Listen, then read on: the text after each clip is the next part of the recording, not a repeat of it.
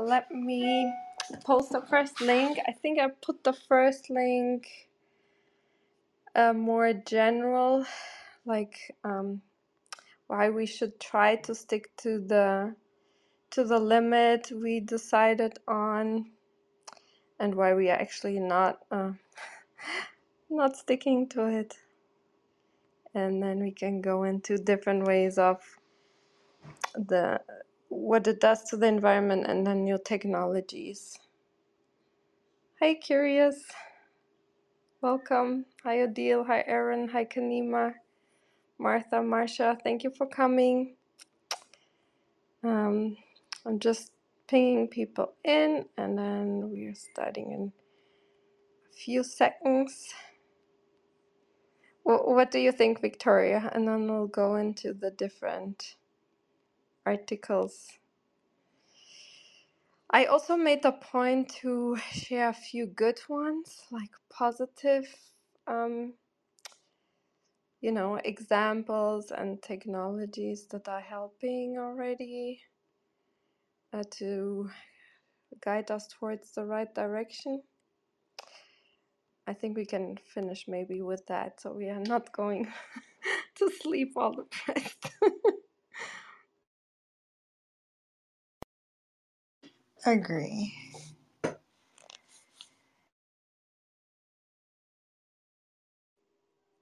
Okay. I guess more people will keep coming in, but yeah, I think we can start with this very broad one, and then we can go from there. And it's recorded, so we are fine, I think. Okay, so when will global warming actually hit the landmark of 1.5 Celsius limit? Is this article. If you can't read the full version, I think this might be accessible. If not, reach out to me. I can always send the PDFs of these Nature articles. So the planet is on track to reach the 1.5 Celsius average increase by 2030s, although a new report suggests a single year will probably cross the line much sooner. There's a 66% chance that the annual global average temperature will hit 1.5 Celsius above pre-industrial temperatures at some time in the next few years, according to a World Meteorological Organization report released on May 17th.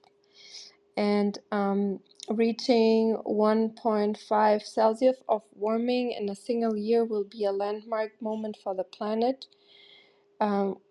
which in 2022 was about 1.15 Celsius warmer than in the pre-industrial times. But it's not quite the milestone most people mean when they talk about 1.5 Celsius of warming. For that, we probably have about a decade to go. The famous 1.5 Celsius figure, widely quoted as a desired maximum for planetary warming, stems from the 2015 United Nations Paris Agreement on Climate Change. This treaty declared the goal of keeping the global average temperature below 2 Celsius above pre-industrial levels, with a preferred limit of 1.5. The Paris Agreement, however, refers to a sustained planetary average of 1.5 Celsius warming, not just the average for a single year, which alone could be anonymously hotter or cooler than the longer-term average. The Paris Agreement didn't specify exactly what was meant by 1.5 Celsius of warming, but the most recent report of the first working group of the Intergovernmental Panel on Climate Change, IPCC, published in 2021 clarifies that it means the midpoint of the first 20-year period when the average global surface air temperature is 1.5 Celsius warmer than 1850 till 1900 average.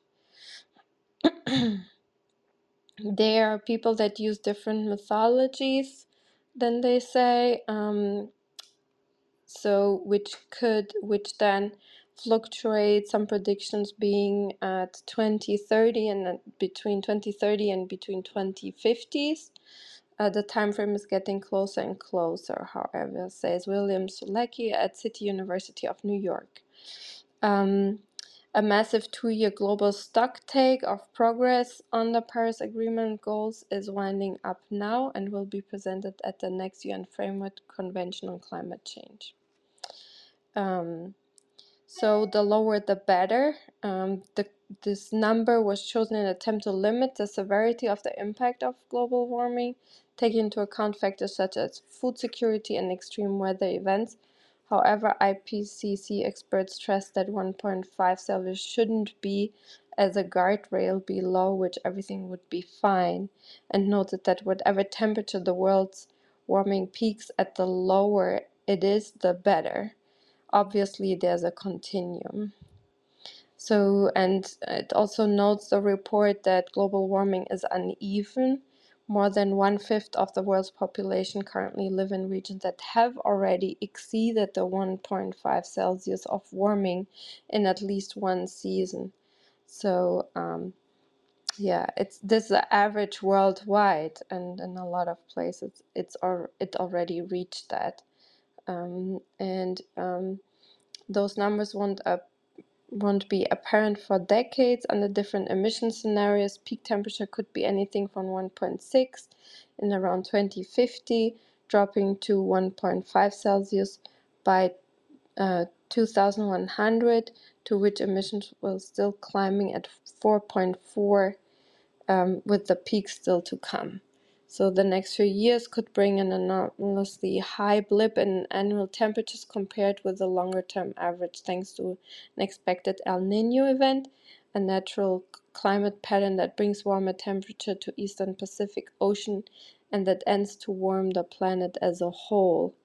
April Carbon Brief, a website that reports on climate matters, estimated that 2023 was shaping up to be one of the 6th hottest years on record, most likely the 4th hottest, and in April the global ocean spiked at the hottest temperature since records began. So that's the current situation, and let me post this link now also in the chat because we will move on to an article that Victoria chose. Do you want to add Sure. Yes, something? I did. Yeah, thank you. Thank you for that article and all of those numbers. I wanted to give a little bit of background about the 1.5 also.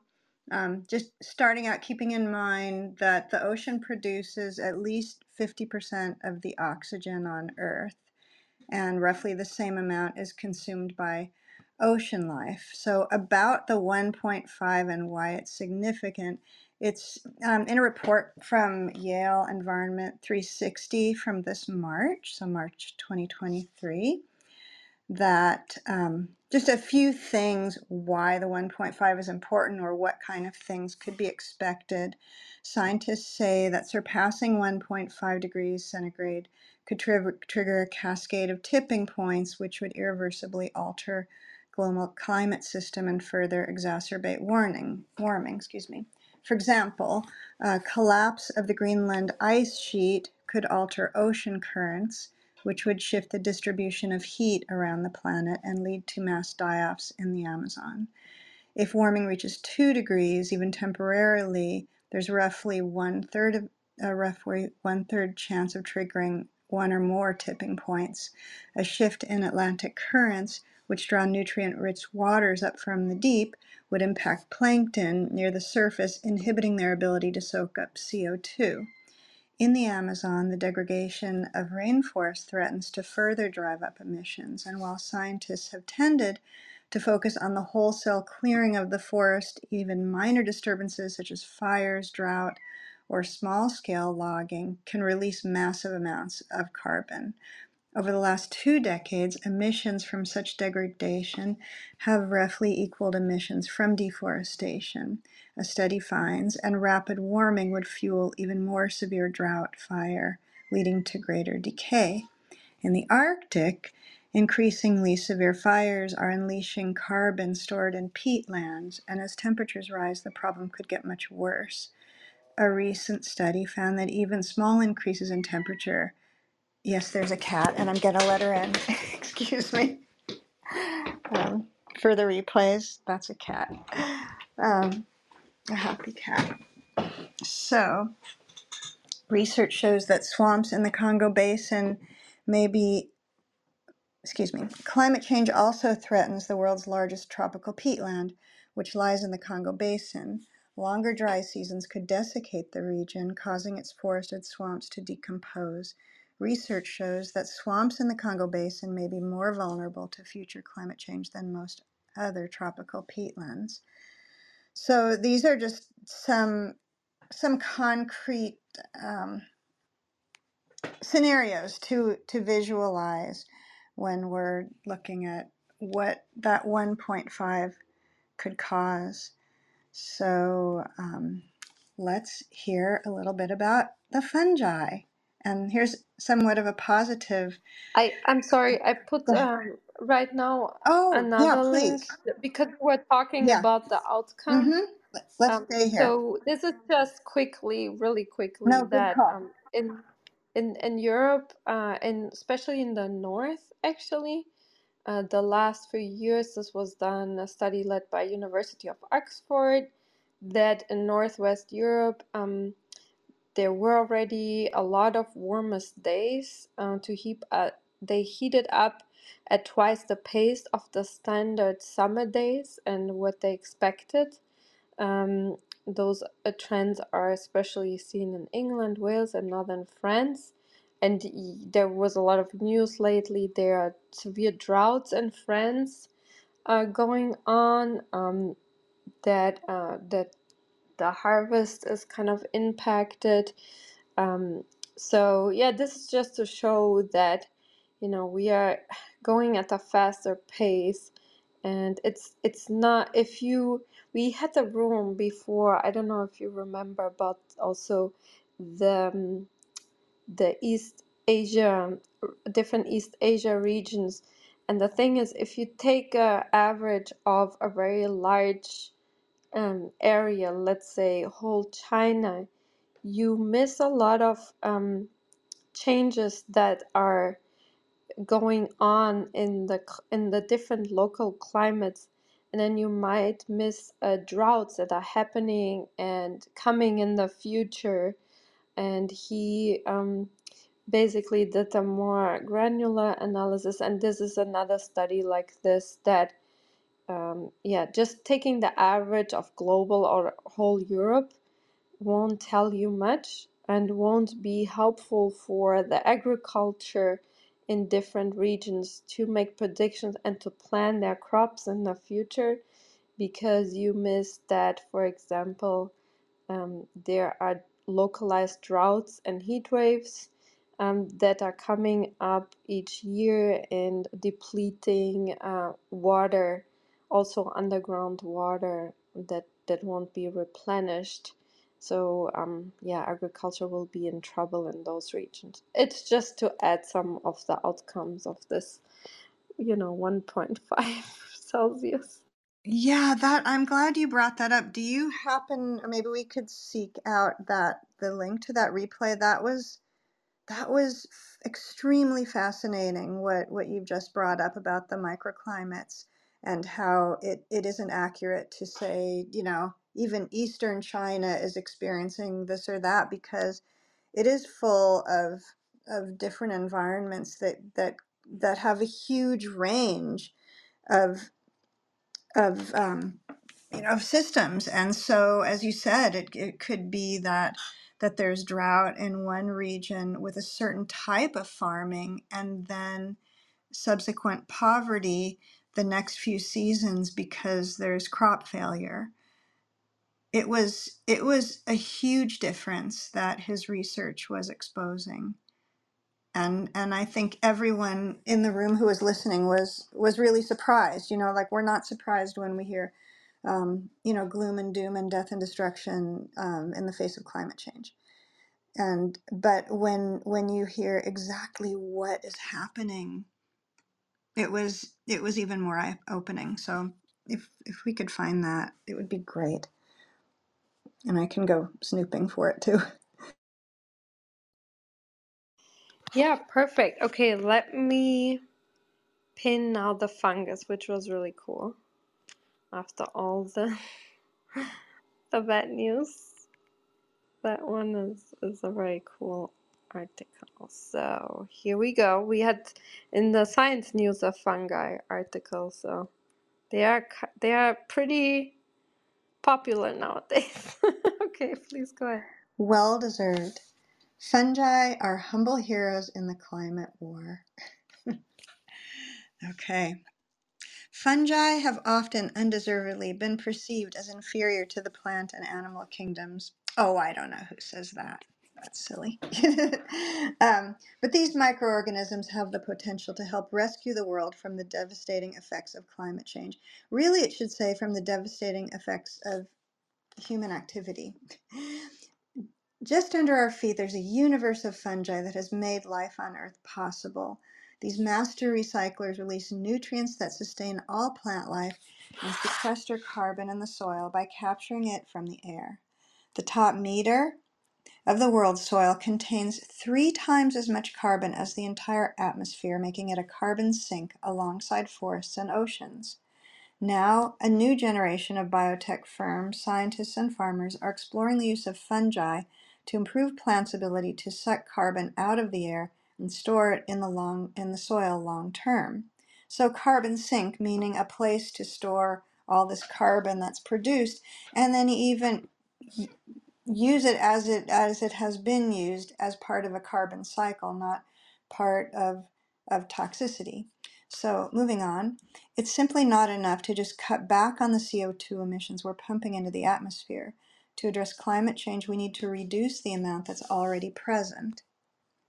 That's something to think about as well.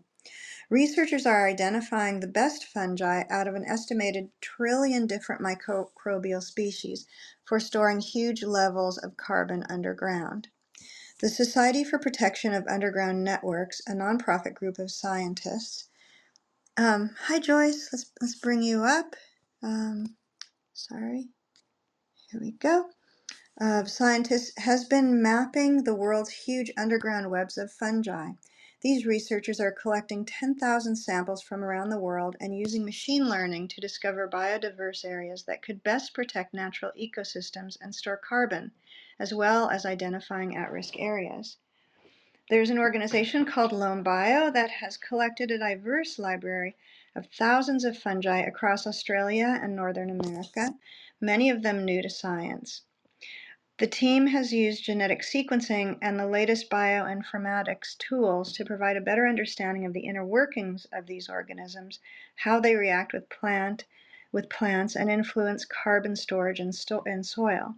Following years of research in the lab, greenhouse, and fields, they've developed their first products, microbial seed coatings, that enhance carbon sequestration in the agricultural crops.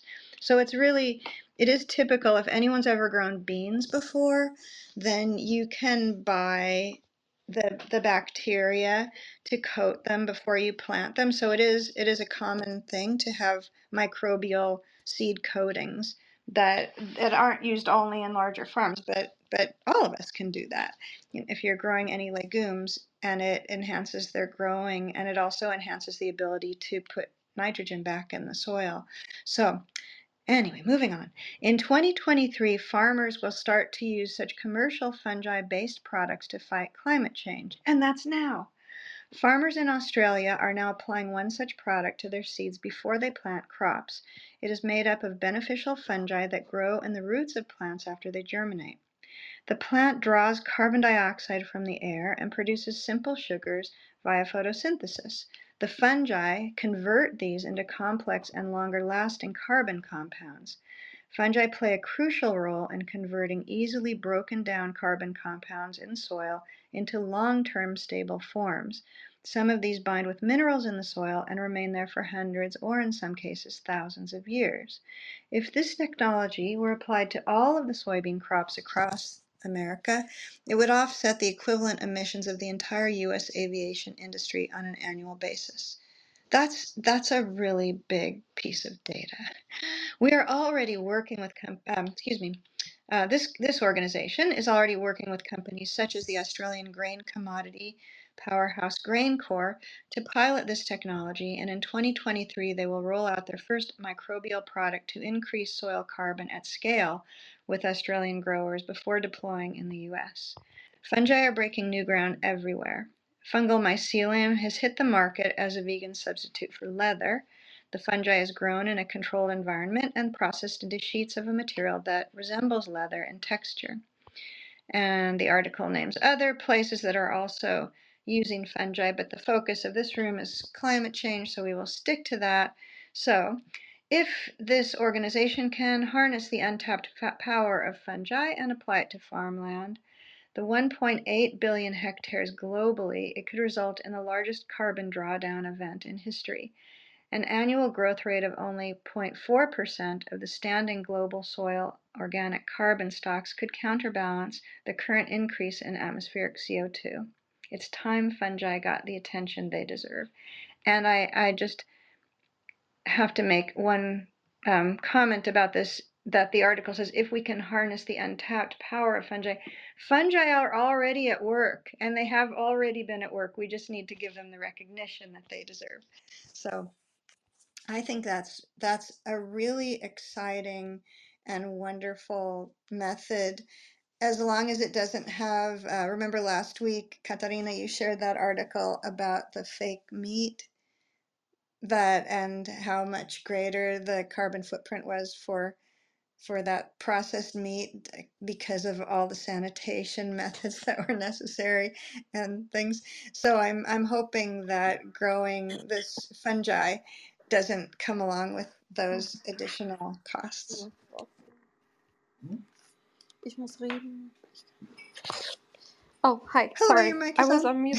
And hi, Joyce, welcome. Joyce, please go ahead. Yeah, well, I think that's encouraging. But I don't think we should put all our eggs in this basket and assume that it's going to solve the climate crisis. But hopefully it will help. We have to do a lot of different things. Anyway, thanks for sharing that. Yeah, yeah, I agree that we don't give them enough credit, and also, there have been a lot of studies that due to monoculture and a lot of different chemicals used in that monoculture, that we kind of deplete those organisms of the soil. So, this kind of points also towards those more traditional methods of leaving parts of the land alone to recover while the fungi are doing their job. I would assume that those practices would increase carbon capture ability of the soil, and also then this shows why then that the crops are just healthier if we do it that rotation. We use that rotation method. The problem is just in the future with climate change, we may have less availability of land where we can actually grow produce. So yeah, it's really important that if we can to use that rotation method, I think, so fungi can do their job. And hopefully we'll have in the future. We talked a little bit about this in the drought room we had with the researcher. We had about different microorganisms and how they have different types have different abilities, and those that capture carbon more kind of right now don't survive so well longer droughts. And the thing is, if we keep I think it will be important in the future to keep analyzing the soil and then treat it like they are mentioning it here. We kind of ask if we could have kind of a preventive care for our soil, and then maybe even personalized one for each farmer. I think that would be really great if it would be cheap and pretty straightforward to analyze your soil and then plan, to to use different fungi and different bacteria to kind of help the soil to recover well. That would be great.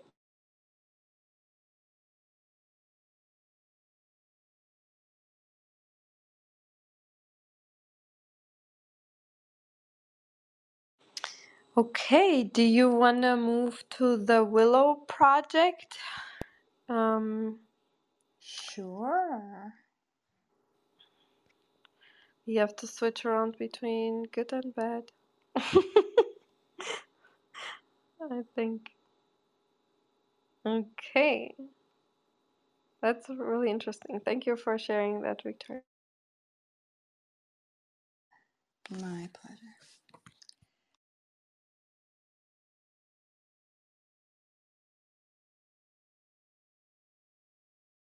Did you want to read it or should I Oh read no, it? I'm there. I'm just getting to it. Here it is. Yeah, Oh, sorry. I'm just navigating around phones and computers and mics and things. This article has a really great title by Natural Resources Defense Council, whom we all know and love. And it's titled Why the Willow Project is a Bad Idea. So many of us may be a bit confused about why the Biden administration did this great climate plan with the 8 billion, 8 billion toward fixing everything that's wrong. And then here comes this approval waiting in the wings for this Willow project. So let's hear about it so that we can fight it and contact whomever we can, depending on where you're at, whatever legislators you like to contact, and share your thoughts. So, the Willow Project. ConocoPhillips, a multinational fossil fuel company with headquarters in Houston, has been drilling in Alaska for decades. The company owns and manages the only extant drilling operations within the 37,000 square mile National Petroleum Reserve in Alaska, the federally owned parcel of land on the state's North Slope. As the home to 500,000 caribou and a crucial nesting ground for millions of migratory birds, the NPRA, so that's the Natural Petroleum Reserve in Alaska, is of major ecological significance. It also happens to be the single largest tract of undisturbed public land in the country, in a corner of Alaska that's already suffering from coastal erosion, melting sea ice, thawing permafrost. The Biden administration is now consenting to the extraction of huge amounts of oil that would ultimately make these problems worse, along with many others elsewhere on the planet. And this article has just mentioned some animals and does not mention indigenous stewards of the land. So I want to mention that that was overlooked in that portion of the article, but moving on. The Trump administration approves ConocoPhillips' proposal for Willow in 2020, or approved in 2020, but a federal judge reversed that approval the following year, citing flaws in the environmental review process. After the ruling, the company modified the plan for Willow in an attempt to address the inadequate review. In 2023, the deadline for a final White House decision approached and word spread about a possible approval. Climate activists mobilized, racking up hundreds of millions of views for the hashtag #StopWillow campaign on social media. Still in mid-March, the White House announced that it would allow ConocoPhillips to proceed with what would be the country's largest oil development project.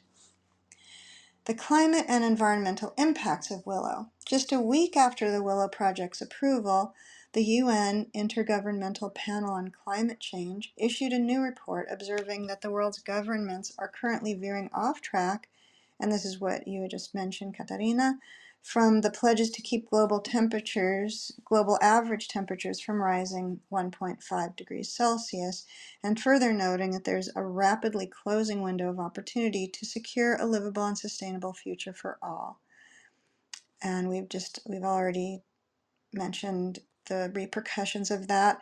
The only way to prevent the worst from happening, say the authors, is for the nations of the world to stop burning fossil fuels, an activity responsible for more than 3/4 of the carbon emissions that are driving global temperatures upward. Biden administration acknowledges that Willow, if completed, would release an additional 9.2 metric tons of carbon pollution in the atmosphere each year, roughly equivalent to the pollution generated by 2 million gas-powered cars. Figures such as these have led Christy Goldfuss, NRDC's Chief Policy Impact Officer, to characterize the decision as greenlighting a carbon bomb. On top of the climate devastation, Willow's development would require the building of hundreds of miles of roads, pipelines, and other infrastructure that would bring harm to the NPRA's currently near pristine ecosystem. Some conservationists estimate the project alone could result in the loss of 532 acres of wetlands, 619 acres of habitat disturbances for polar bears, whom are already having a hard time, and more than 17,000 acres of such disturbances for birds.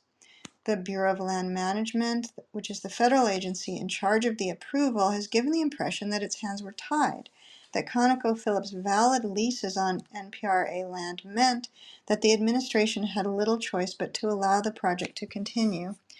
In the end, the agency considered several different project scenarios, but every one of them would have allowed ConocoPhillips to extract more than 90% of the oil that it sought.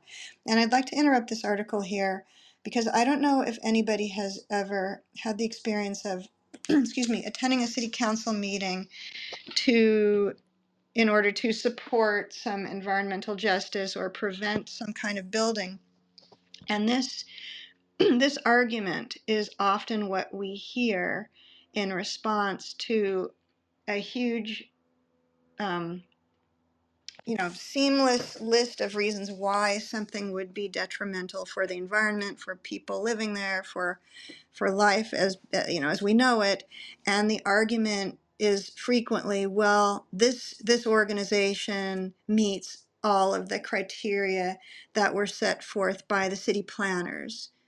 And all of these laws are human created, and so they can be also human destroyed.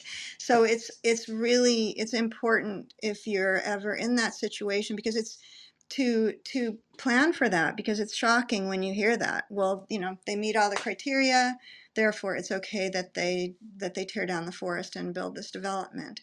But there are always ways around it, and it's important to keep fighting. So moving on.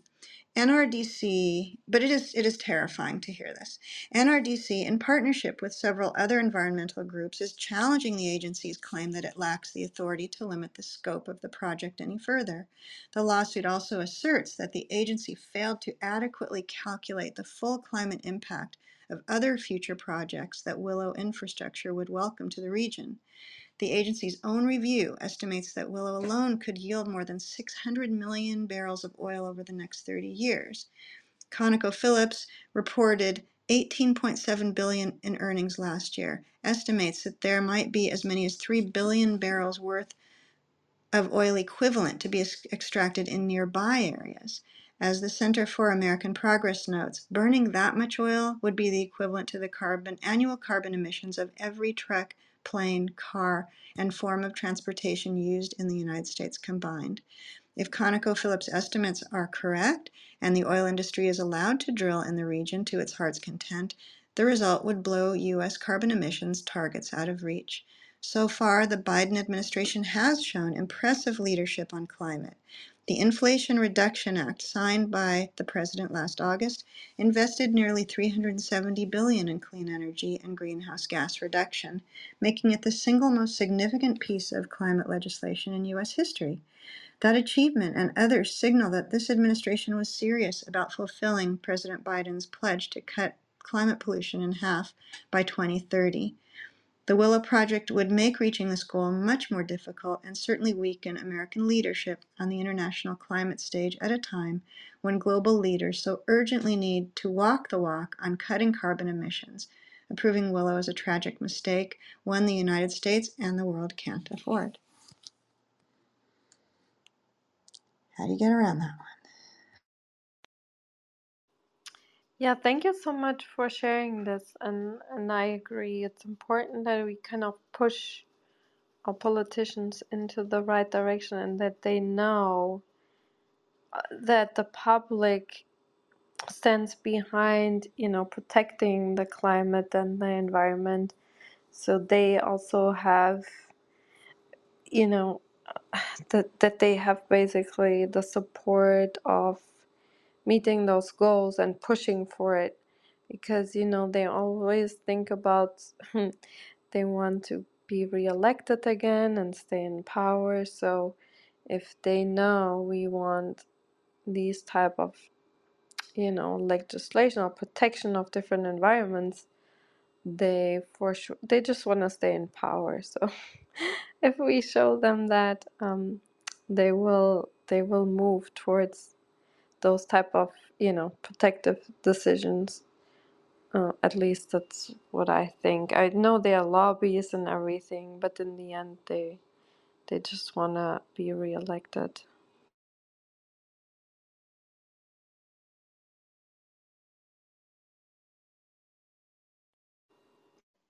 I wonder how long before it will be developed to the point where they are pumping all that oil, and whether something might intervene in this meantime, because I imagine it's going to be a process of have to build all this infrastructure and so on. Maybe after Biden gets, if he gets reelected, then maybe he feels he can change the decision or something.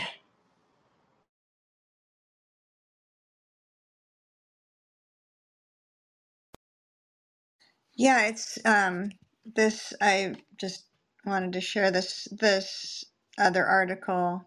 This is about called the Native Perspective, that the detrimental climate impact is by far the project's most severe effect. However, media is ignoring a crucial factor. The drill site sits next to the Nuiqsut tribe, an Inupiaq community that strongly opposes the Willow Project. So here are the indigenous who would suffer. Hopefully we can stop it.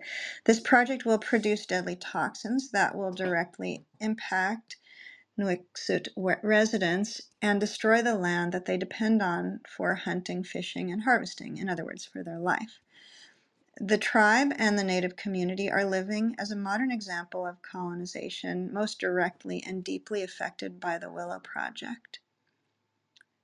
So it's, the NRDC article mentioned birds and caribou, etc. They're also native people who have, it's their land. Since time immemorial, it's their land. And here are these organizations discussing what's to happen with them and their generations to come.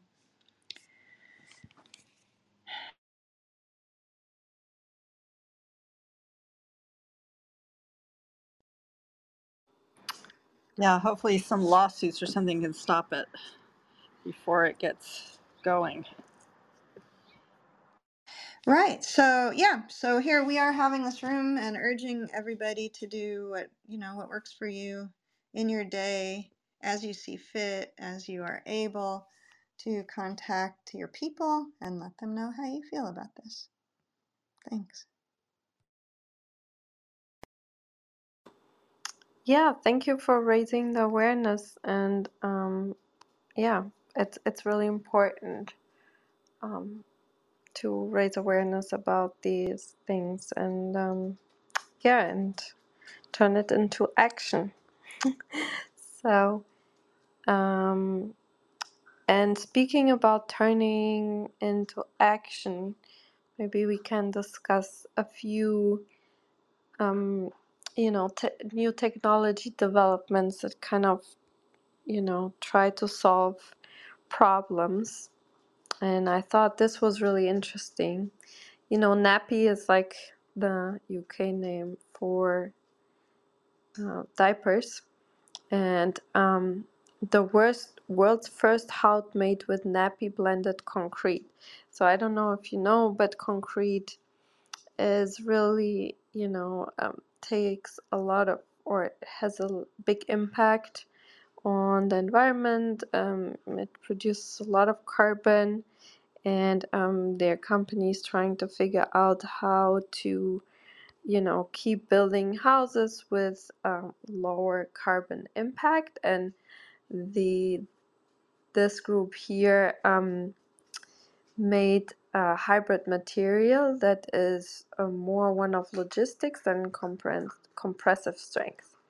In an attempt to solve two environmental problems at once, researchers at the University of Kitakyushu in Japan have found that shredded nappies can be used to replace between 9 and 40% of the sand used in making concrete without reducing its strength.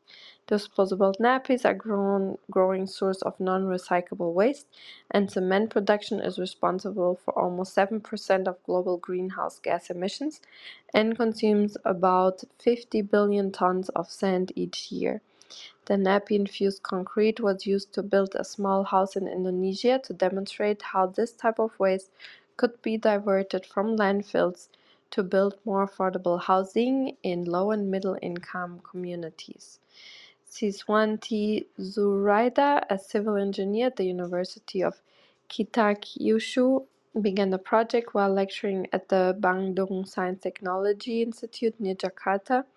Although population numbers in wealthy countries often plateau and decline, those in Indonesia and other low and middle income countries will continue growing, leading to more babies, more nappies, and more demand for low cost housing. It's all about the resource availability, says Zuraida. With the growth of the population, diaper waste will also grow. It's challenging, so we thought that this would be a part of our contribution to recycling this waste. Single-use nappies are typically made from wood pulp, cotton, and superabsorbent polymers, small amounts of which have been shown to improve the mechanical properties of concrete. With funding from Jakarta-based waste management company called Awina, Zuraida set out to determine how much sand could be swapped for shredded nappies to create useful concrete and mortar close to home. Initially, the researchers sourced the nappies locally. After the nappies were washed, dried, and shredded, the resulting material was combined with cement, sand, gravel, and water. The team tested different mixes, replacing up to 40% of the sand in the concrete. After months of curing, the samples were pressure tested to determine the breaking point of the composite material, and from these measurements, they calculated the maximum proportion of nappy waste that could match the needs of building components. The more nappy waste in the concrete, the lower the compressive strength. Structural components such as columns and beams therefore need a smaller proportion of shredded nappies than did architectural elements such as walls and concrete blocks. For their prototype single-story house, the researchers calculated that 27% of the sand could be replaced by nappy waste. But if the house was 3 stories tall, the proportion would need to drop to 10%. In architectural components, up to 40% of the sand could be replaced by nappy waste, with the highest proportion in concrete wall panels, in flooring, and garden paving, which need to be stronger than walls to meet building standards. Just 9% of the sand could be replaced by nappies. So yeah, I think this is really smart. I don't know how they came up with this. It's really smart and a wonderful idea, and yeah, it's very locally grown. I think it's a wonderful idea, but I laughed to myself. I almost think it when you were reading it. I was thinking if this turned out to be an April Fool's Day joke story, I wouldn't have been terribly surprised because nappies in construction building. Anyway, but it's amazing. Thanks. Yeah, using anything that we have excess of, and there's certainly an excess of this. And also, I like the idea that if you're gonna be making concrete, then anything that can use things that we already have that can stop using non-renewable resources. So this is wonderful.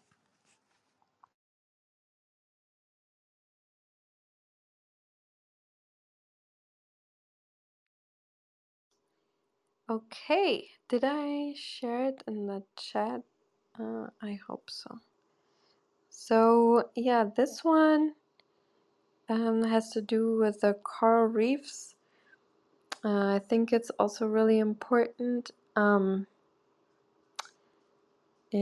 it's about the algae that are also more and more in the news. Um, how they can contribute to have sustainable food, but now this shows that crustose coralline algae can contribute more than corals to coral reef carbonate production. So it's the Nature paper. If you don't have access, oh no, it's an open access one, so it's fine.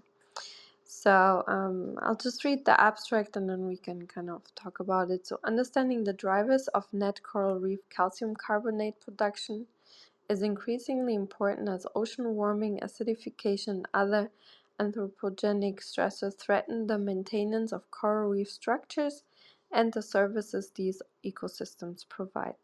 Despite intense research effort on coral reef calcium carbonate production, the inclusion of a key reef-forming accreting calcifying group, the crustose coralline algae, remains challenging both from a theoretical and practical standpoint. While corals are typically the primary reef builders of contemporary reefs, crustose coralline algae can contribute equally. Here we combine several sets of data with numerical and theoretical modeling to demonstrate that crustose coralline algae carbonate production can match or even exceed the contribution of corals to reef carbonate production. Despite their importance, crustose coralline algae are often inaccurately recorded in benthic surveys or even entirely missing from coral reef carbonate budgets. We outline several recommendations to improve the inclusion of these algae into such a carbonate budgets under the ongoing climate crisis. Coral reef hosts an incredible array of diversity and are formed via the production and accretion of calcium carbonate by resident calcifying species. The existence of reefs requires the maintenance of calcium carbonate structures that depend on the balance of processes that produce and remove calcium carbonate. These processes have been a subject of intense scientific effort to determine the carbonate budgets of reefs. And then it goes on how the different type of coral reef carbonate production and crustose coralline algae contribute in the figure 1. So you can see there how much the different organisms contribute to this calcification.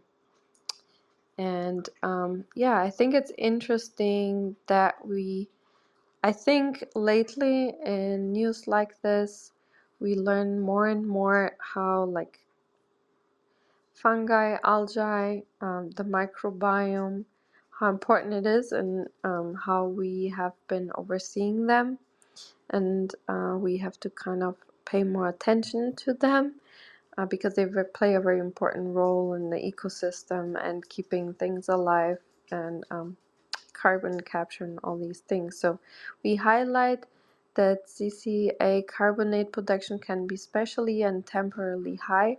Presently, it is difficult to assess the global contribution of CCA to carbonate production of coral reefs given the underestimates of CCA cover and area normalized calcification rates outlined here However, through conceptual models and a more case study presented here, we have shown that CCA can account for large portions of coral reef carbon production, especially following disturbances such as coral mass mortality events. Additional emphasis on CCA and other non-sclerotinian calcifiers and the inclusion of the methods discussed above will be important for the coral reef research community to improve estimates of coral reef carbonate production and relative contribution of CCA to this important process. Thus, we recommend improvement of these methods that include accurate measurements, and using molecular identification and photogrammetry in the most complex and accurate surveys. Increasing frequency and intensity of coral bleaching events under the ongoing climate crisis will continue to drive further declines in coral covers, suggesting that CCA are likely to emerge as increasingly important contributors to the construction and maintenance of coral reef carbonate structures in the Anthropocene. So they say that they could be the key to basically keep coral reefs up, to keep this ecosystem going with climate change, because they suggest that they might be able to continue this calcification process even in warmer areas. So we should pay attention to them.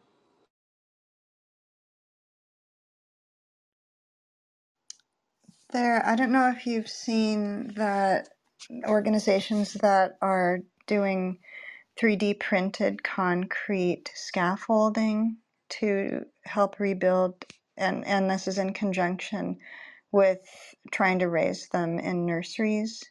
So building this scaffolding and then placing it in areas where there's bleaching and destruction of the reefs. Have you seen those?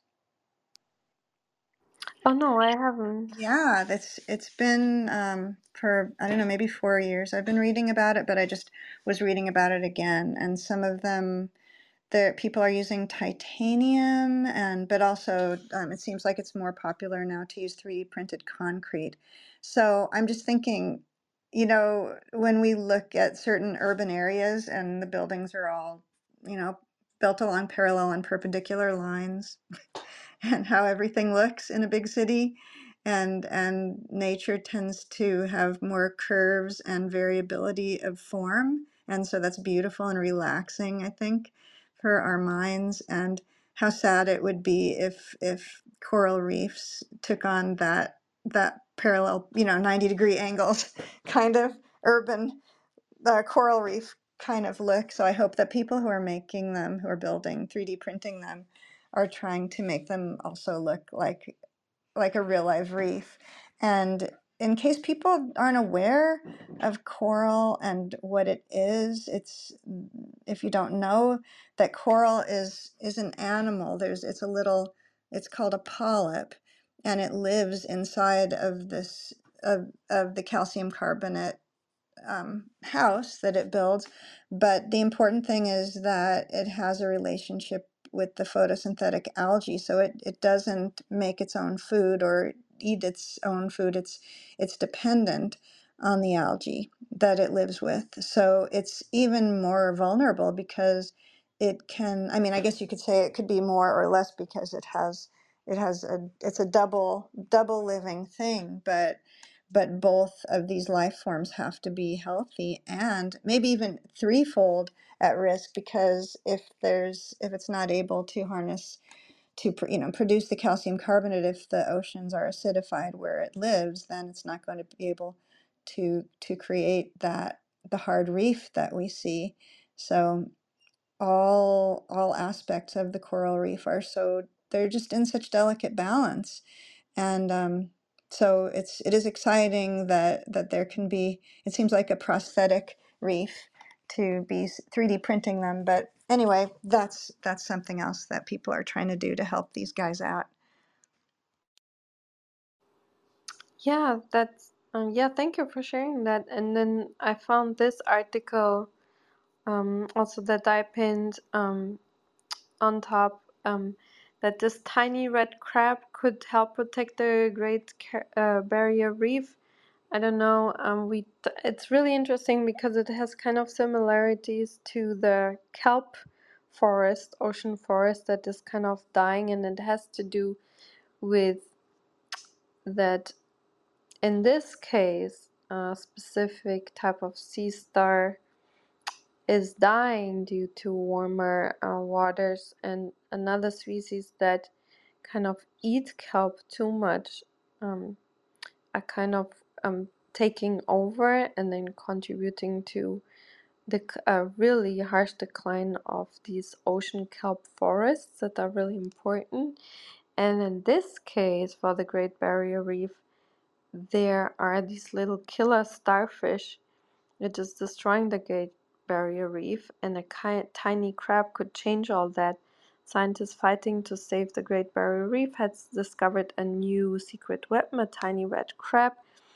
Um, so these reef-building corals, they have been devoured by plagues of toxic crown of thorns starfish. And oh my god, this article is jumping. I hate that one. um, and basically, these crabs that you can grow apparently fairly easily, they eat those starfish that eat the reefs too much. So yeah, I think this is great news, and well, I hope it doesn't backfire.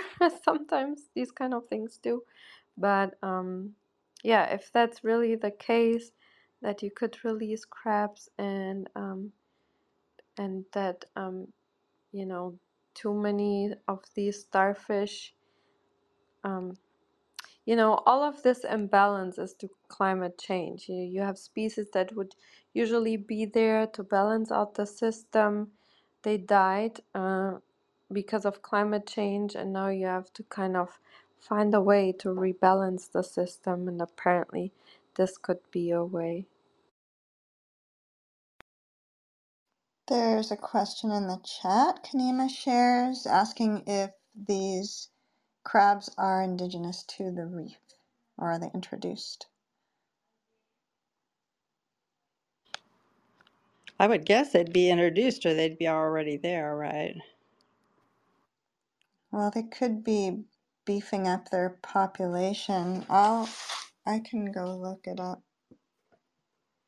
Yeah, while you're doing that, I was thinking what one of the examples of what Katarina was saying was the whole story about trying to control rabbits in Australia, and they introduced a virus, I believe. Anyway, that's a whole other story. Anyway, thanks. Yeah, so it's a really great question, and I'm looking. Thank you, Kanima. Thank you, Katarina, for that article.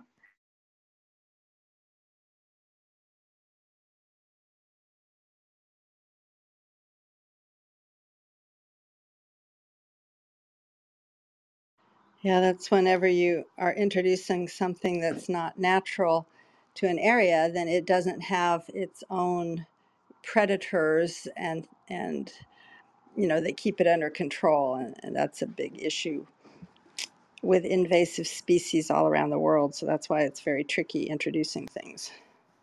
Yeah, they are, and like they are from like the region, but they are apparently very vulnerable when juvenile and hide in the coral rubble when they are small. And this when predators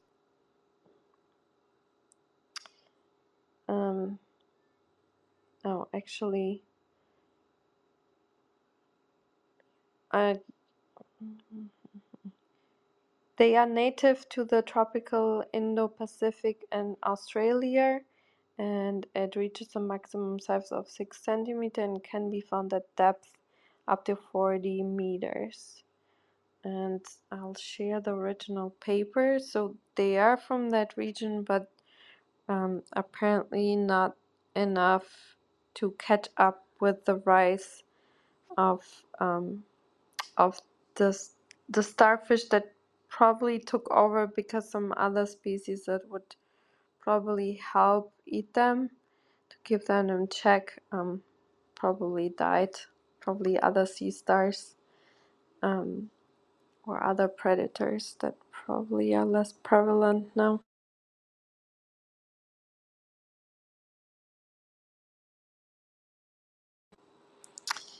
Okay, are we ready for some good news in the end?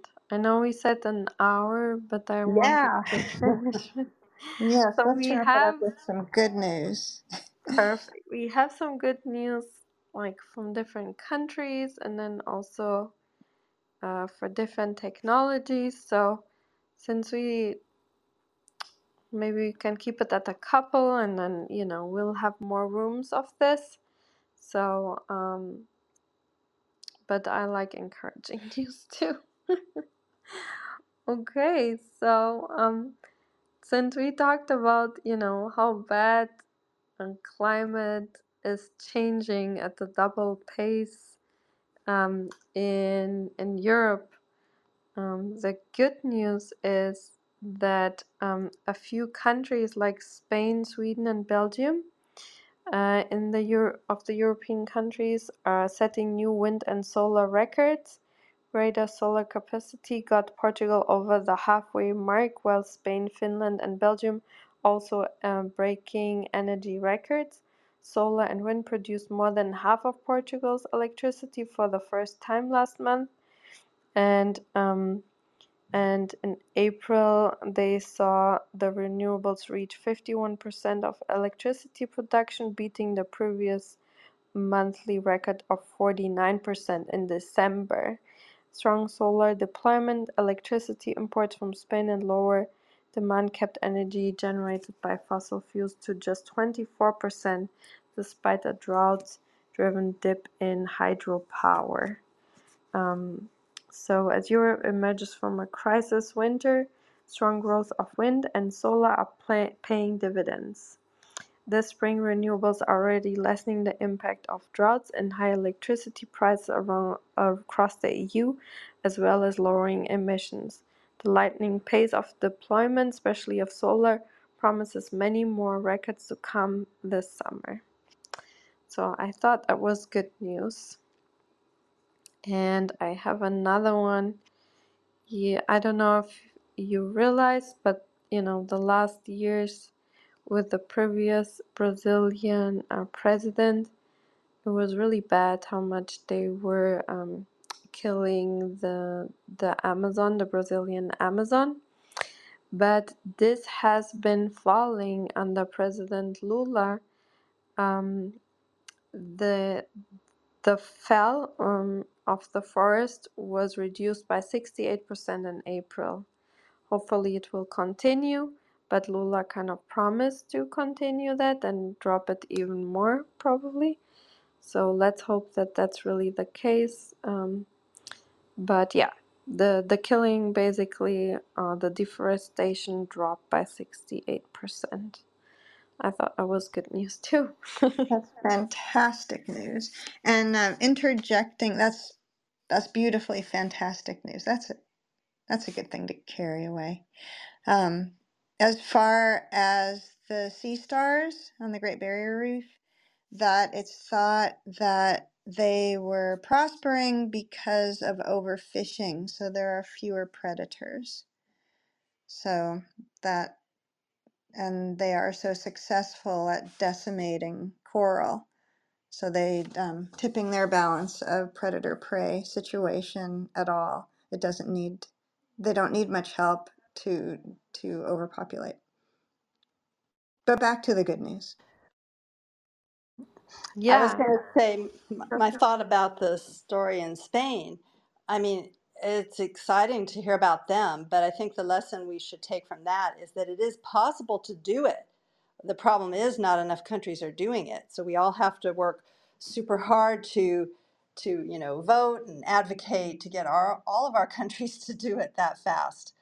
Anybody can do it, really, or especially countries with more resources, and places like the U.S. has plenty of solar.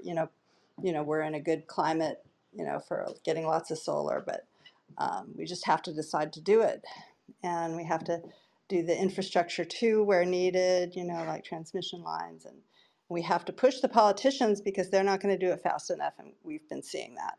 So I like to tell people about Citizens Climate Lobby, but there are other groups too, to join that make it easier for you to advocate, with your representatives and to also, train you in communicating to, let other people know what they should do or what they could do.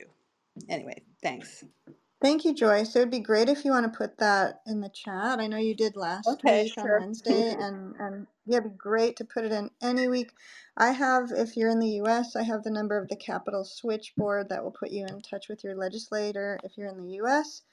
And why is it that apathy seems so great in areas where people are just get comfortable and stop thinking about other people that aren't so comfortable? So those of us who Yeah. are, yeah, Yeah, and apathy is I'll a good put word. another link too for the Environmental Voter Project, because unfortunately, um, a good portion of environmentalists have become discouraged and stopped voting. And so that led to the formation of this particular nonprofit to, they have volunteers or you can donate, calling people, texting them they can figure out who is an environmental voter based on various data that they have about people, and encourage them to vote. And once they get them to vote one time, they typically can get them to vote repeatedly. And a lot of our elections are very close. And so if we could just get all the environmentalists to vote, things would be a lot different, I would say. Anyway, thanks. Yeah, thank you. And it is fun to do phone banking, by the way. If anybody hasn't and has an inclination to, you can just call one person a day. You can sign up for a phone bank and they just feed you numbers on your phone and tell you exactly what's needed to be said. And then you can do a few or keep doing it for as long as you like. But it's pretty simple and Yeah, and they have pretty that with pain-free. Environmental Voter Project. And then if you also don't like the speaking to someone, they have a way of texting people that you can do Yeah, also. right. And I Anyway. know we get, during elections, we get those texts. Again, I'm sure it's different in different countries and recognizing that people are here from all over. Um, but I have received those texts, and many of them I look at, but I don't just delete them all, even though they can become annoying. I do look and see who do you want me to vote for? Who do you want me, what petition? And if I look at them, I'm sure other people do too. So yeah, that's a great idea, Joyce. I've never done that texting one, but it is a bit less frightening than waiting for somebody to answer their phone. Yeah, and I'll say about the Citizens Climate Lobby is it is international. And so if you join it site, then they will let you know, usually I think, what your group is, or you can also look up on their website. And so if you join your local group, then you'll find out about the efforts in your country, even outside of Citizens Climate Lobby, because most people are involved in multiple things that when they're activists. So you'll find out about a lot if you do that. Anyway, thanks. Yeah, thank you. And there's been, especially in Germany, how I don't know how much it is in other countries, a lot of like fear mongering about that this will make energy costs so much more expensive if we switch to renewables, because the current government, the Green Party, that is part of the current government, they are trying to push legislation for heat and to use more other renewables around the houses and so on, and switch to that. And there's a lot of fear mongering that everyone says it will be so much more expensive, and it's just not true. And I wanted to share this article in the end to really I know probably no one in Europe from Europe is currently now there, but also for people in the US that are maybe scared of this. I wanted to share this article where they share that solar baking, how the sun is helping to reduce the cost of bread in Lebanon. Did you know you can power an oven with the heat of the sun? Food prices have skyrocketed in Lebanon during a 3-year economic crisis, and many people are struggling to afford even basic foods like bread. In some cases, the cost of a loaf has increased 7 times in the space of a month. In an effort to reduce producing costs and therefore sales price, inventor Tufik Hamadan has created a commercial bakery oven powered by the sun's heat. How does it work? On the rooftop of a bakery in the Lebanese village of Ramallah, 27 kilometers south of Beirut, startup partners with Sun has installed a pioneering solar power system. Large silver mirrors capture the sun's rays and magnify it to build heat. The heat is transported by a transfer fluid, which is then used to help operate a convection oven, allowing it to reach a baking temperature of around 300 Celsius. This oven will save bakery owners about 80% of their monthly usage of diesel, and therefore it would reduce the price of the bread bundle that reaches the consumer. Practically, each bakery would save at least around 10 tons of diesel a month. So the solar convection oven uses an innovative heat exchange mechanism for which the patent is currently under review in the Netherlands. The oven is designed for industrial use in the baking industry. Our Some Bakery in Ramallah is testing out the pilot oven provided by partners with Sun. It saves on our production's diesel consumption and gives us better quality. We are still in the trial period we started with them. I hope we can continue and it gives us what we need so we can rely on it. What is the environmental impact of a solar oven? By using clean renewable energy, the new oven reduces energy costs and food prices. It also avoids the need for polluting fuel boilers. We aim between now and 2030 to bury the last boiler operating on diesel or electricity in food and beverage production in Lebanon. Yeah, I thought this was really, great news for both, for people to afford bread and for the climate. So that's wonderful. Yeah, that's great. I'll say that I just put a link in the chat also because I was at one point researching solar ovens because I wanted to donate to some cause that would, help people in the third world have to not, burn wood for their cooking. But it was pointed out somewhere that, well, why don't you buy a solar oven instead of just, trying to get other people to use them? And so I decided to do it. And so I really like it. It's called the GoSun. So anyway. What have you made? What have you made in? Well, I mostly, cook things like, vegetables or rice or something, but you can cook anything in it really. And in fact, there's a GoSun community kitchen on Facebook, and you can, interact with other people doing it, and they give recipes. But I'm not much into cooking really.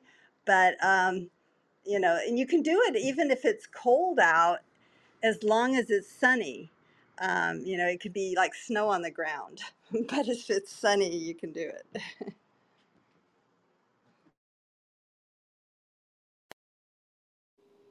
Yeah, thank you for sharing that. I will for sure check it out. And I don't know, there are more good news to share, but do you want to go for, there's, on railroads, how Austria is doing a really cool thing.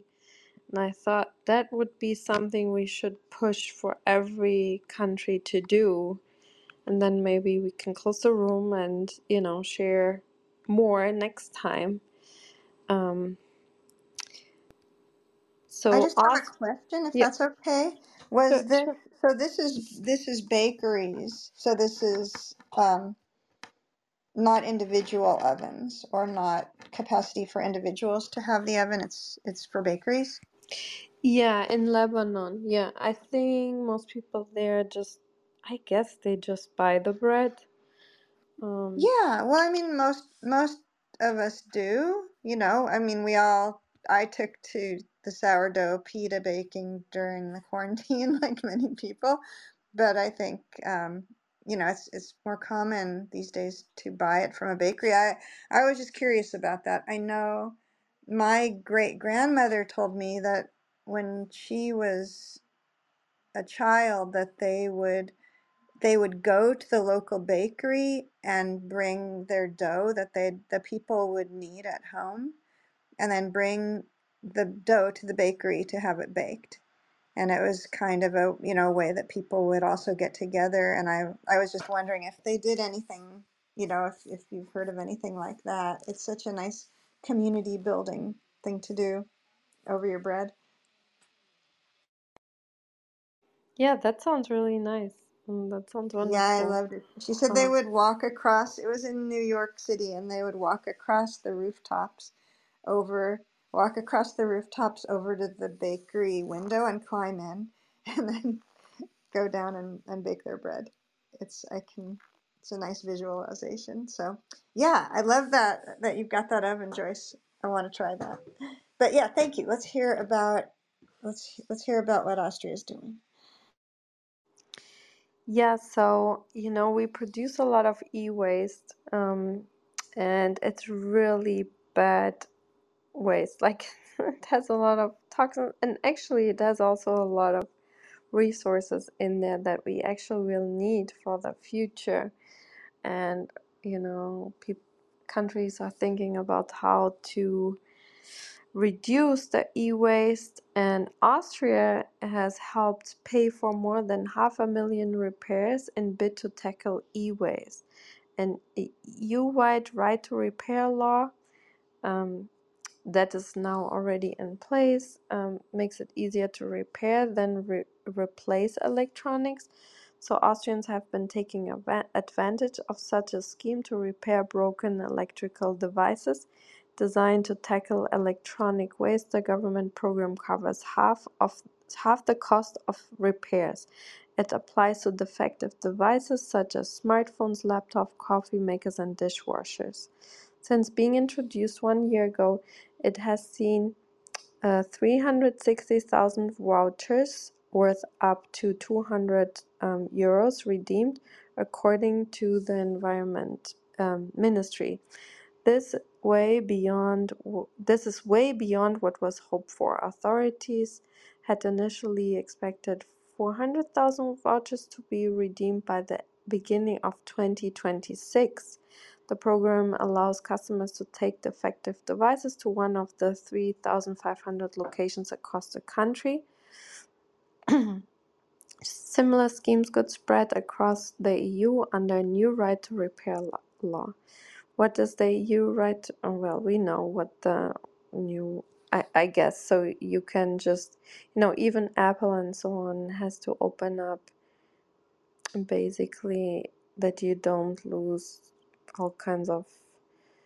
You have the right to repair also your Apple devices and so on. They have to give you a manual, and they have to allow third parties to also supply replacement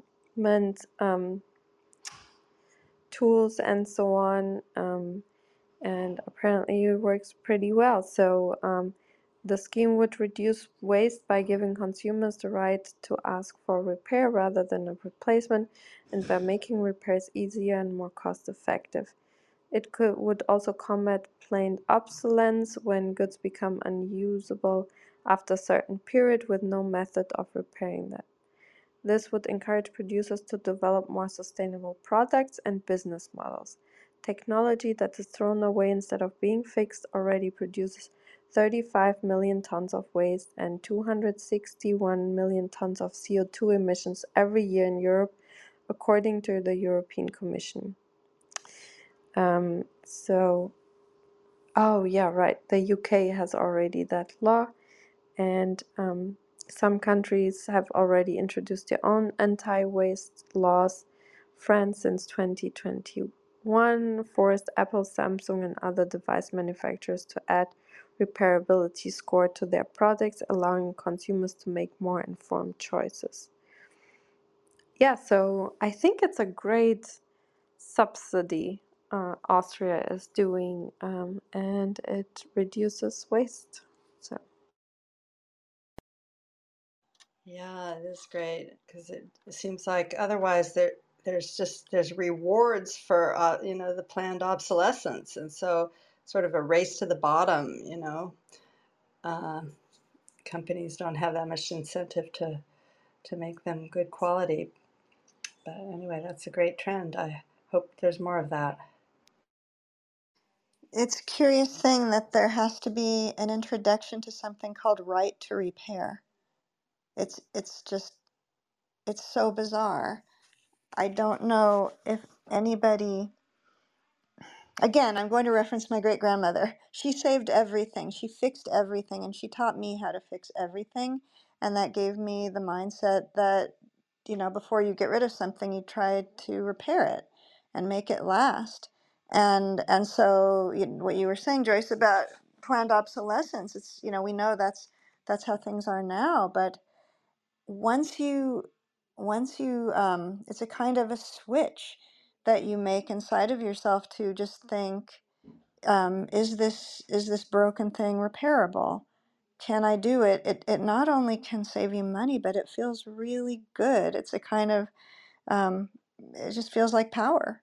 It feels like a kind of independence that I think is a positive thing for people to feel like you have a bit more control over, your income, your life, to be able to fix something. So this is a wonderful thing for a lot of different reasons, because it's with businesses, corporations of such scale, it's it's it's just a different mindset that you can. I think that could possibly turn over a lot of, or give up a lot of our own power that we could take back if when we can repair more things, and things that we use this tech every day in so many aspects of our lives. So how wonderful to be able to repair things and really use them up. I love this article. Thank you. Hello, I just Killian. Welcome to the Hi. stage. Hi, thanks. I just wanted to add in. I've had a couple conversations in regenerative governance with Simon Michaud, and I tend to ask really direct questions and try to get to the point of things. So I've asked him point blank questions like, "Well, how much of this do we need, and how much will this last?" And one of the things that is obvious about trying to achieve a one-to-one replacement of fossil fuels with electricity is you can't do that except once. You can do it once, and then you run out of things, right? And a lot of things you can't even quite get once. If you're talking about the whole world gets some, not just the rich people get some, the whole world gets some, gets equally shared, right? But the one way you can extend that, and even to get even close to that, because of different bottlenecks and competing resources and stuff, you must build out the um, the recycling system, right? And so the estimates, my personal estimates, were around 10 times current size of global recycling.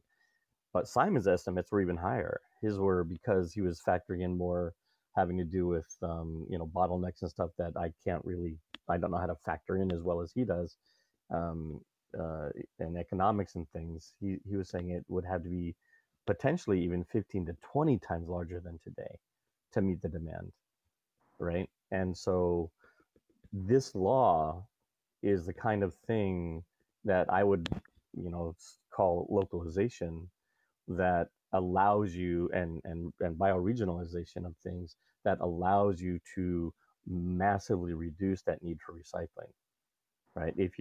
And so that makes it everything much more viable.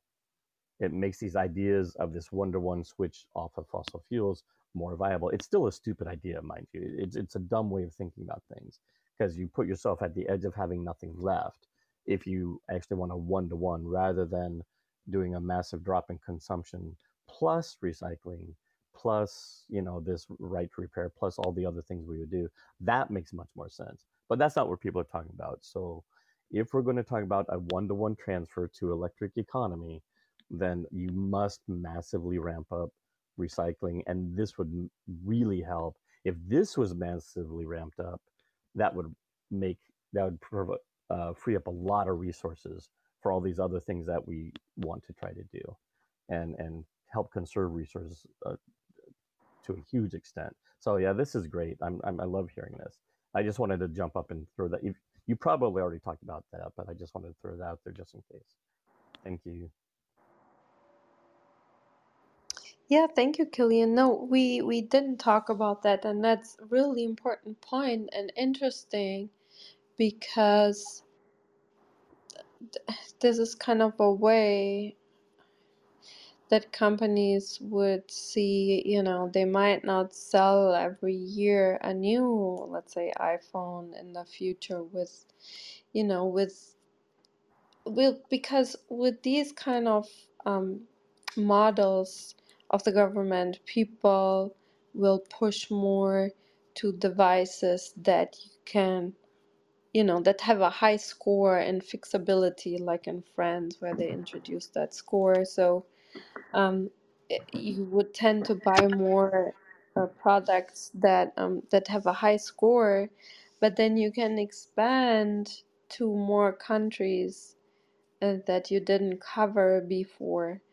Um, and an interesting detail, we had a laptop that a MacBook, an old one, that we didn't really know how to fix. Like, I didn't really know how to fix. So, a family friend, I knew the kid needed one, and I said, yeah, there's something is wrong with it, but if you know how to fix it, I would give it to you.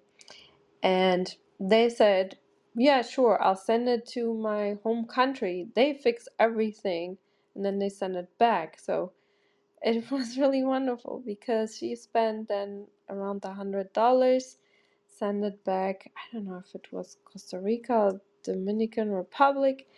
They fixed everything and sent it back, and now she has a working MacBook. So I think in other countries it's more common to try to fix everything than in the so-called developed countries, because I think that's a way better development than for the world and the climate. So yeah, I think other Rather, people Yeah. are doing that. rather telling that she had to send it to another country to do it. I know for quite a few years there was a repair place where I live where my dad was always taking in VCRs and having them fixed and buying used ones from the repair guy and stuff, but I don't know if that place stayed in business. Yeah, I think it's an interesting fallacy, partial fallacy, that the poor are going to be devastated by climate change more than the rich, because it's the old, the bigger they are, the harder they fall kind of thing. And so there are very severe things that the poorer people around the world are having to deal with, and they're going to have to reestablish their own resilience more quickly. But here's the thing: they can much more easily than someone from New York City can. Right? The global poor have much less distance to fall to the bottom. Some of them are already there, and so if the trick there is to see if they can facilitate their own return to knowledge that's not too far in their past, in a lot of cases, right? So I think that with some creativity and remembrance and digging back through the memories of their grandparents and things like this, a lot of people around the world are going to be far more resilient to these changes than, say, an American or a Japanese or a Korean or some, or many Europeans who have zero understanding of how to do anything for themselves. That's a much further distance to fall. And so I think, and then once systems start to fall, once they start to crack and crumble, they tend to accelerate really quickly. through that process. And so I think people are maybe going to be surprised at just who, in the long run, ends up suffering the most. And this kind of thing is indicative of that. You know, the countries where they are already doing repair a lot because they have to out of necessity, because they don't have the resources we do, they don't have the money we do, right? In the richer countries, the more industrialized countries, they're forced to do it. So they have those skills, they have the knowledge. So when everything falls apart, okay, no problem. We know how to fix things, you know. And us in the ocean can be like, well, where's the repairman? Well, he died because he didn't have any food. So good luck. You know, it's like I think people have this kind of backwards. Not in every case, but I think they're going to be very surprised at how hard it is for the wealthy countries to survive once things really start to fall apart. If we let that happen, which we shouldn't, but we seem to be doing that. Right. I just wanted to add to that. I hear what you're saying about having resources and knowledge about the places that people who are indigenous to areas live. The other side of that, though, is racial discrimination in environmental policy making.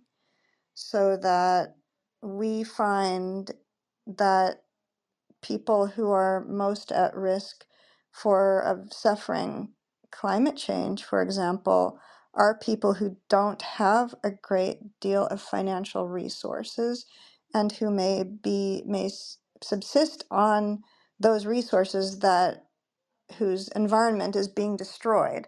So can no longer exist on fishing, can no longer exist on farming, because of drought or soil depletion. Or here in the US, you have higher levels of asthma in areas where there are even here in Oregon, where there are several areas in Portland that are just depending on the type of factory that's there, the air is unbelievably unhealthy, and those are not going to be in your higher income areas. That's not where those factories are built. So even though we're shifting conversation from self-sufficiency, but I really, it's important to make that point that people who are living in a way that they have been living for centuries and maybe living closer to the land, even though they may have the skills to survive, they may not be able to survive using those skills. And for example, look at Guatemala with the overabundance of factory farms, and the people who are indigenous can no longer live. They're kicked off of their land and have been forced to try to farm rocky soil mountainous areas, and it's deadly actually. And they go in trucks and go work on the farm, on corporate farms, in off seasons because they can't afford to feed themselves on the land that they have been forced to live on rocky mountainous areas. Just for example, just one example. So it isn't so clear cut that some people will survive and others won't, because the effect of this of climate change and the effects of irresponsible policy and lack of enforcement of regulations and laws, or just like we were just talking about the Willow Project. Who is that going to affect? What people is that going to affect the most? That would affect the indigenous people who are living there in Alaska.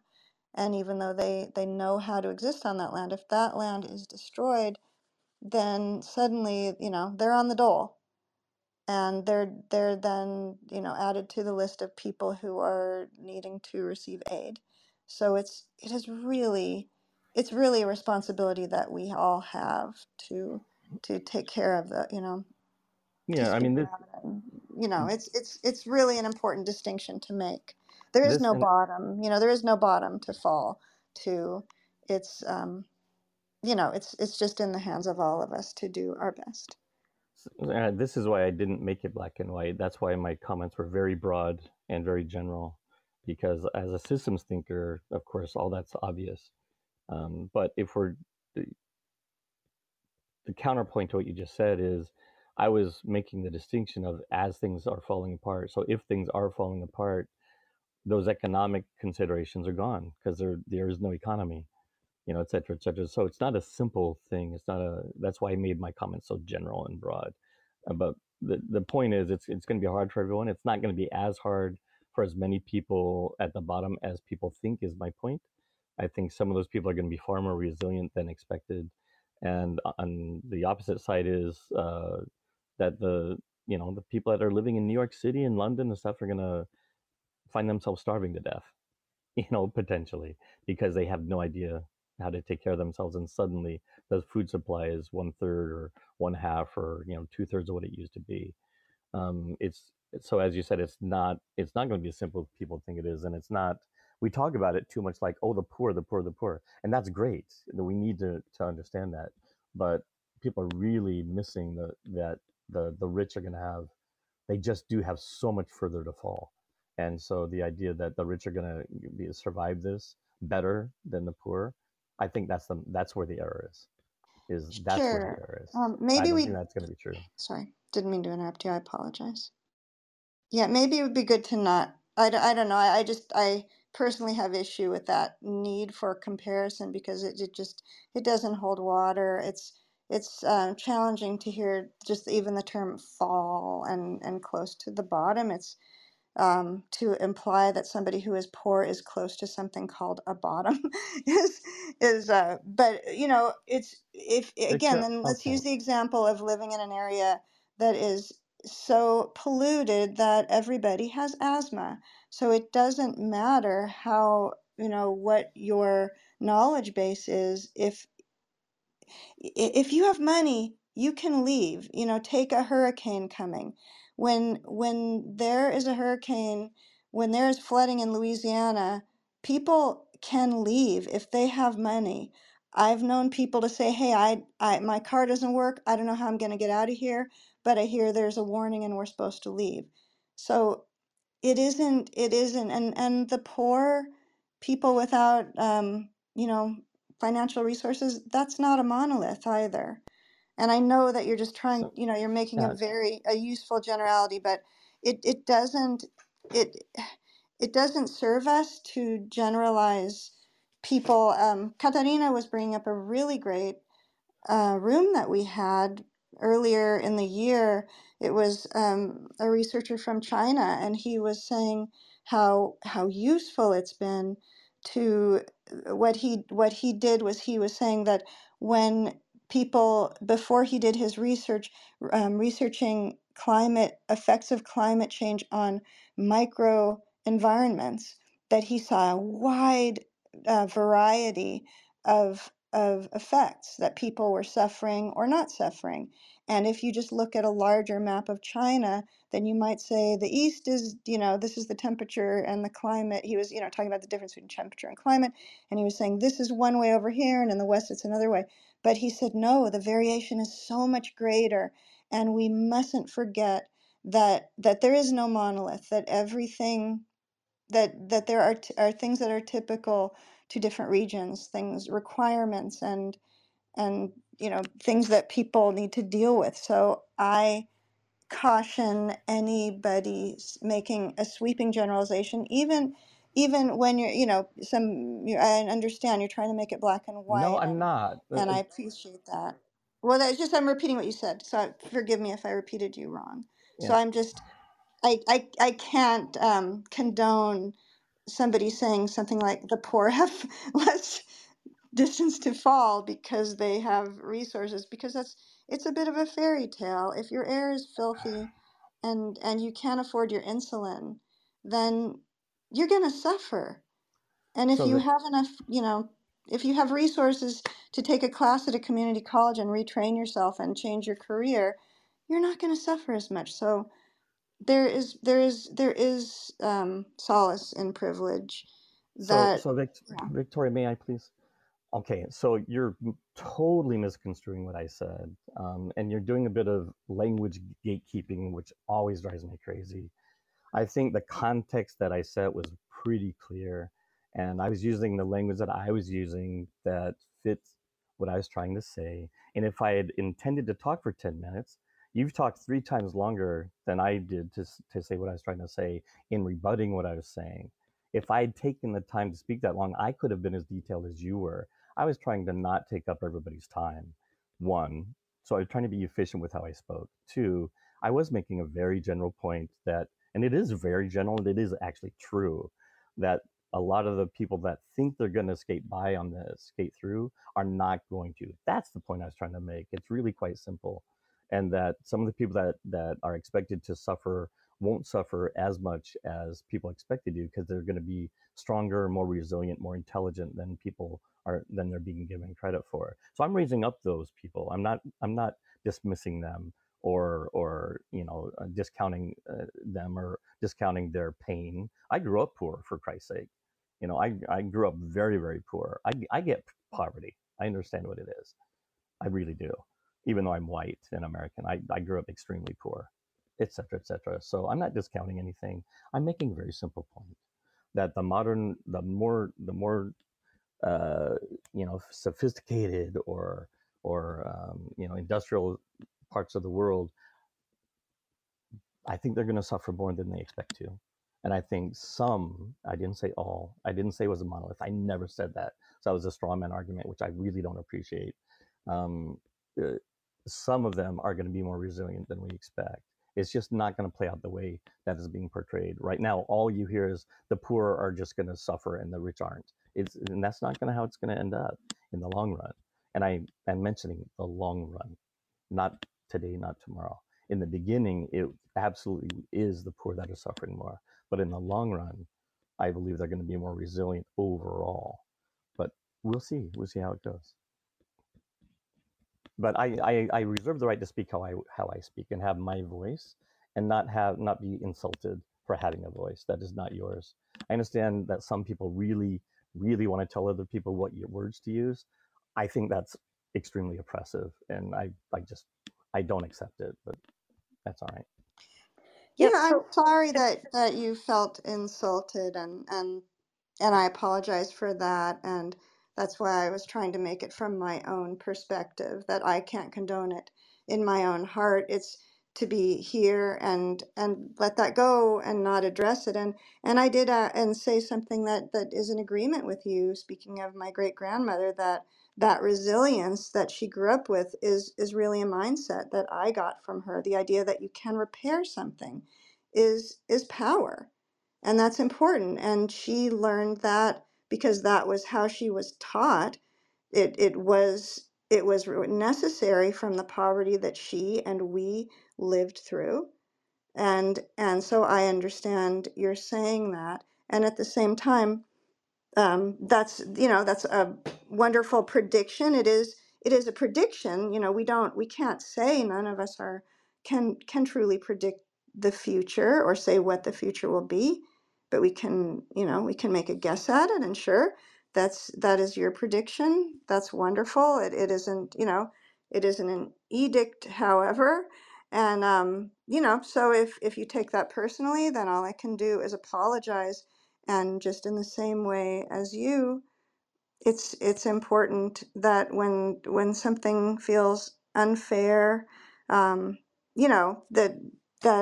people can say that doesn't feel fair to me. That to monolith people, or say that people have less to fall because there's so much that's being missed there. And so yeah, just like you're welcome to state your case. And my intention was to say, here's how this sounds to me. So if that's something that you took personally and that hurt, then I apologize. And I'm glad that you spoke in response. And welcome, Kyle. Welcome, Kirko. Nice to see you both. if I can add something, I wanted to try to speak in between. I can understand both sides. We have to be careful to state, in what trouble people in countries are where climate is impacting the most already, climate change, and you have, people that have land that because of drought is not useful anymore, and fleeing and being in, in camps of refugee camps that don't have currently enough funding for food. Currently, it's really an issue because there are so many conflicts around the world that funding is spread very thin, and in different places around the world, they already cut food supplies and will cut them more. And these type of situations you cannot really fix with building up resilience, like fixing things. However, I also, see from skills that my grandmother had and my great grandmother, because they grew up very poor, and maybe also, I don't have certain skills because I grew up in Germany, quite industrialized. But then I was a single mom quite early, so I had to kind of, get by with less money. But so I agree that you develop certain skills that you don't see in people, let's say, growing up in Westchester in higher middle income households. They just don't have any survival skills. And those households, those middle income US households will be in trouble too due to climate change, and rather sooner than later. And this is not the super rich and not the super poor, but I kind of agree that for them, for example, not having electricity for a few days, or getting by, being in situations that are kind of extraordinary for them for extended period of time will be a bigger shock than for people that are already used to be in this situation. And it's not stopping at anyone's doorstep. The super rich, sure, they will be able to just go somewhere, but wildfires already in Canada, and wildfires will be also in upstate New York, and floods will be coming to New York City. And I don't see really how a higher middle income family living used to for generations to live pretty, comfortable around here, also in the suburbs, to cope with situations like that pretty well. And because they didn't pass down certain survival skills that maybe a person that survived a bunch of distressing situations accumulate, like, has, like, I think that was kind of the point that was being trying to make. Yeah. And I realized that a bunch of times. I always think, oh my god, how will these people cope in the future, a lot of times. So middle income families in New York, at some point it will hit them too. The food price are already higher, but the increase is way, like, not as much as, let's say, for a family in Turkey. But at some point it will come here with climate change too. And I don't see anyone growing crops in their backyards, although a lot of people maybe in Westchester would have more than enough space to grow, some of their food. So I think that kind of example, like, my grandmother was totally fine growing some plants in the middle of Porto and having chicken, and also killing them and eat the eggs. She was able to do all of that, has kale for the soup, grow her own kale and stuff. And I don't see people growing up, I'd say, in White Plains or so, having any of those skills. I think that was the point that was made here. Forgive me, but I was kind of like missing for a second, so I'm not quite sure what we're talking about here. Welcome up, Kirko. We were actually about to say goodnight. Katarina read this really interesting article about that you can see it's pinned up there. Don't know if you wanted to see it, so. I remember the article with the e-waste, like how there's like like I think there's some like certain companies are trying to like third party out the repair, so you don't have to always try and replace it because you can save on like materials later. Um, but like I don't know, I was trying to kind of going through the chat just a little bit because I only have one eye to read with, so it's kind of hard right now. So like I don't know, I just see something about poor people and clarification. So I don't know what if that's like dealing with the article or if it was like some other thing going on or something. Yeah, so I shared this article that Austria is subsidizing repairs of smartphones and machines that you use at home and so on. And it's been used a lot in the country. People are taking opportunity of this. Also in France and UK, once they changed the legislation that you have the right to repair, people have been and now in France, there's even a score now that shows how good some type of, electric, I don't know, whatever, phone, whatever, how good it is to be repaired, like how easy it is. And, that score, people then make decision if they should buy it or not. And I just gave the example how, it's because we were talking about do we need this type of like legislations more to have less e-waste, and I said that friends of mine, we had the MacBook here that wasn't working at home, and the daughter, she couldn't, they didn't have a laptop for her. I said, yeah, I don't know if you can figure out how to repair this MacBook, then you can just have it, kind of, behaving like a spoiled brat. And they said, yeah, sure, we know a repair shop in our home country. We'll just send it there and he'll fix it maybe and then send it back. And it really worked. It worked really well. They spent like $100 or something. And then we kind of said that, in some places people are already using this repair. They don't just waste everything, not compared to the US. And yeah, that was the whole discussion.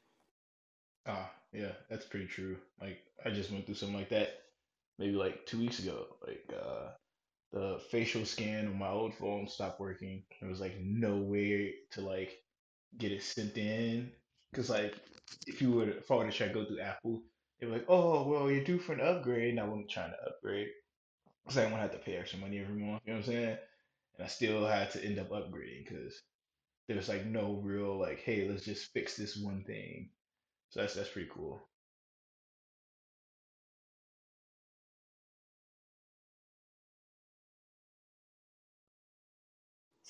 Yeah, I agree.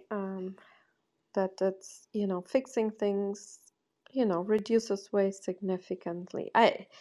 Yeah, I don't even want to tell you. Like my great aunt in Portugal, she was even worse than my grandmother. She wouldn't throw away anything.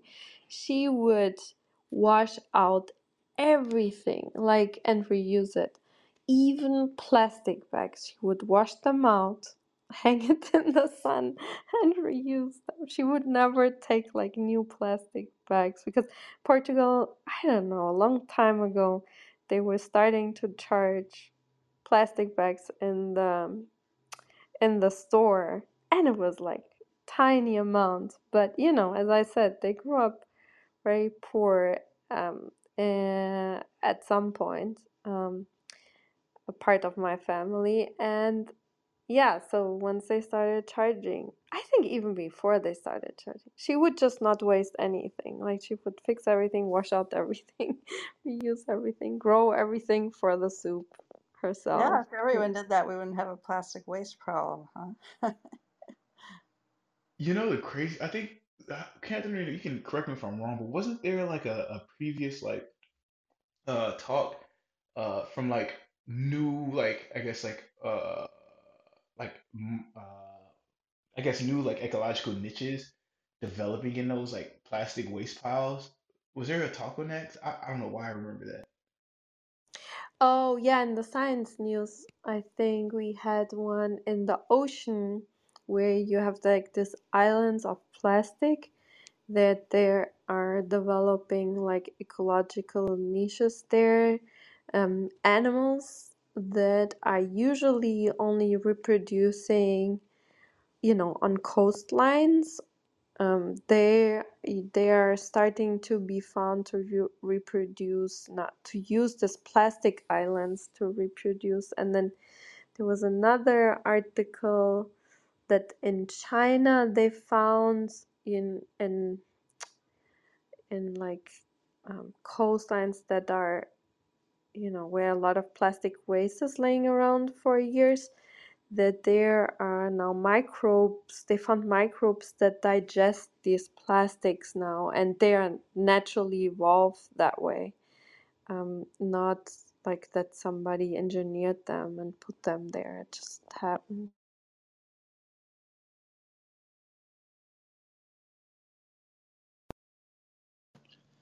The thought that I had, thanks for the warm welcome. I was just thinking, I don't see the climate change would affect the rate of like growth on the Earth, which is a good thing. And I think that as our networking systems are advancing, the creative freedom that humans will have to like optimize transportation networks and stuff will be moving proportionally with that. So something to consider.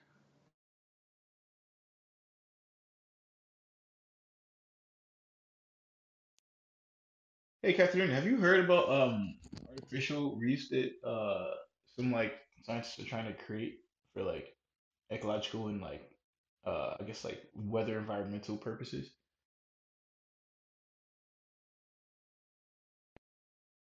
I'm sorry, can you repeat? My connection was bad for a second there. No problem. I don't remember where I heard this, but there's like certain scientists they were trying to kind of make artificial reefs to provide like a place for certain ocean life and also to like help stop uh like environmental like catastrophes like big waves and stuff like that. Give it like a kind of like a break from hitting the shore or something like that. Because I remember seeing that somewhere because I didn't know that that's another function of reefs was like as a kind of like a, a nature based break for like big like ocean waves and stuff like that. Yeah, so artificial leaves, you mean like artificial photosynthesis that you can then use like different places to then yeah, let me find that. They generate clean fuels from sunlight and water. Yeah, here I found it. Yeah, they are different developments in that to basically recreate photosynthesis in different type of um, places. So you could use different materials and embed it in there. So you can create fuels or hydrogen, like you can, and the thing is you only produce what during this process um, oxygen actually, instead of producing carbon, which is really great. And it has been challenging for a while, but the more they kind of figured out the different processes of photosynthesis, um, you can basically convert with these autonomous devices, um, and you can have them float on the water. um, or anywhere where you would like to use it and where there's sunlight. It's really cool. And they tried it out in England, near Cambridge, and yeah, I check out that article. So you could probably produce, for cargo vessels, fuel with that. So you kind of can, capture carbon and at the same time produce fuel, which is really, really cool. And I hope there's a way to scale up the production of these.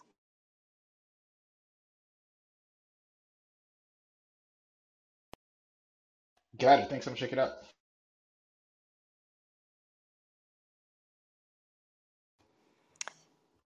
Thank you, Elizabeth. Oh, sorry, Katarina. I just wanted to mention Elizabeth has shared something really interesting in the chat.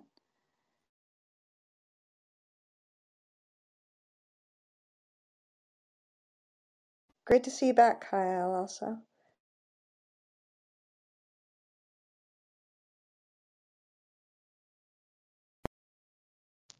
Yeah. Thanks. Sorry, I was caught up with my Bluetooth.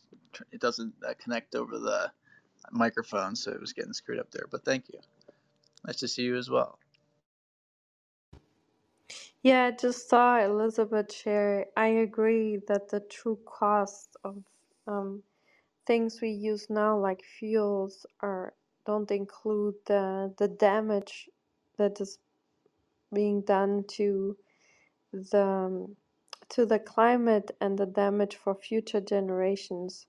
So it's way too cheap and not calculated right. So if you would add that, which there are discussions to push, legislation to that, then renewables would be even way cheaper compared to non-renewable energy sources. So yeah, it would be really important to include that in the cost calculation. I agree.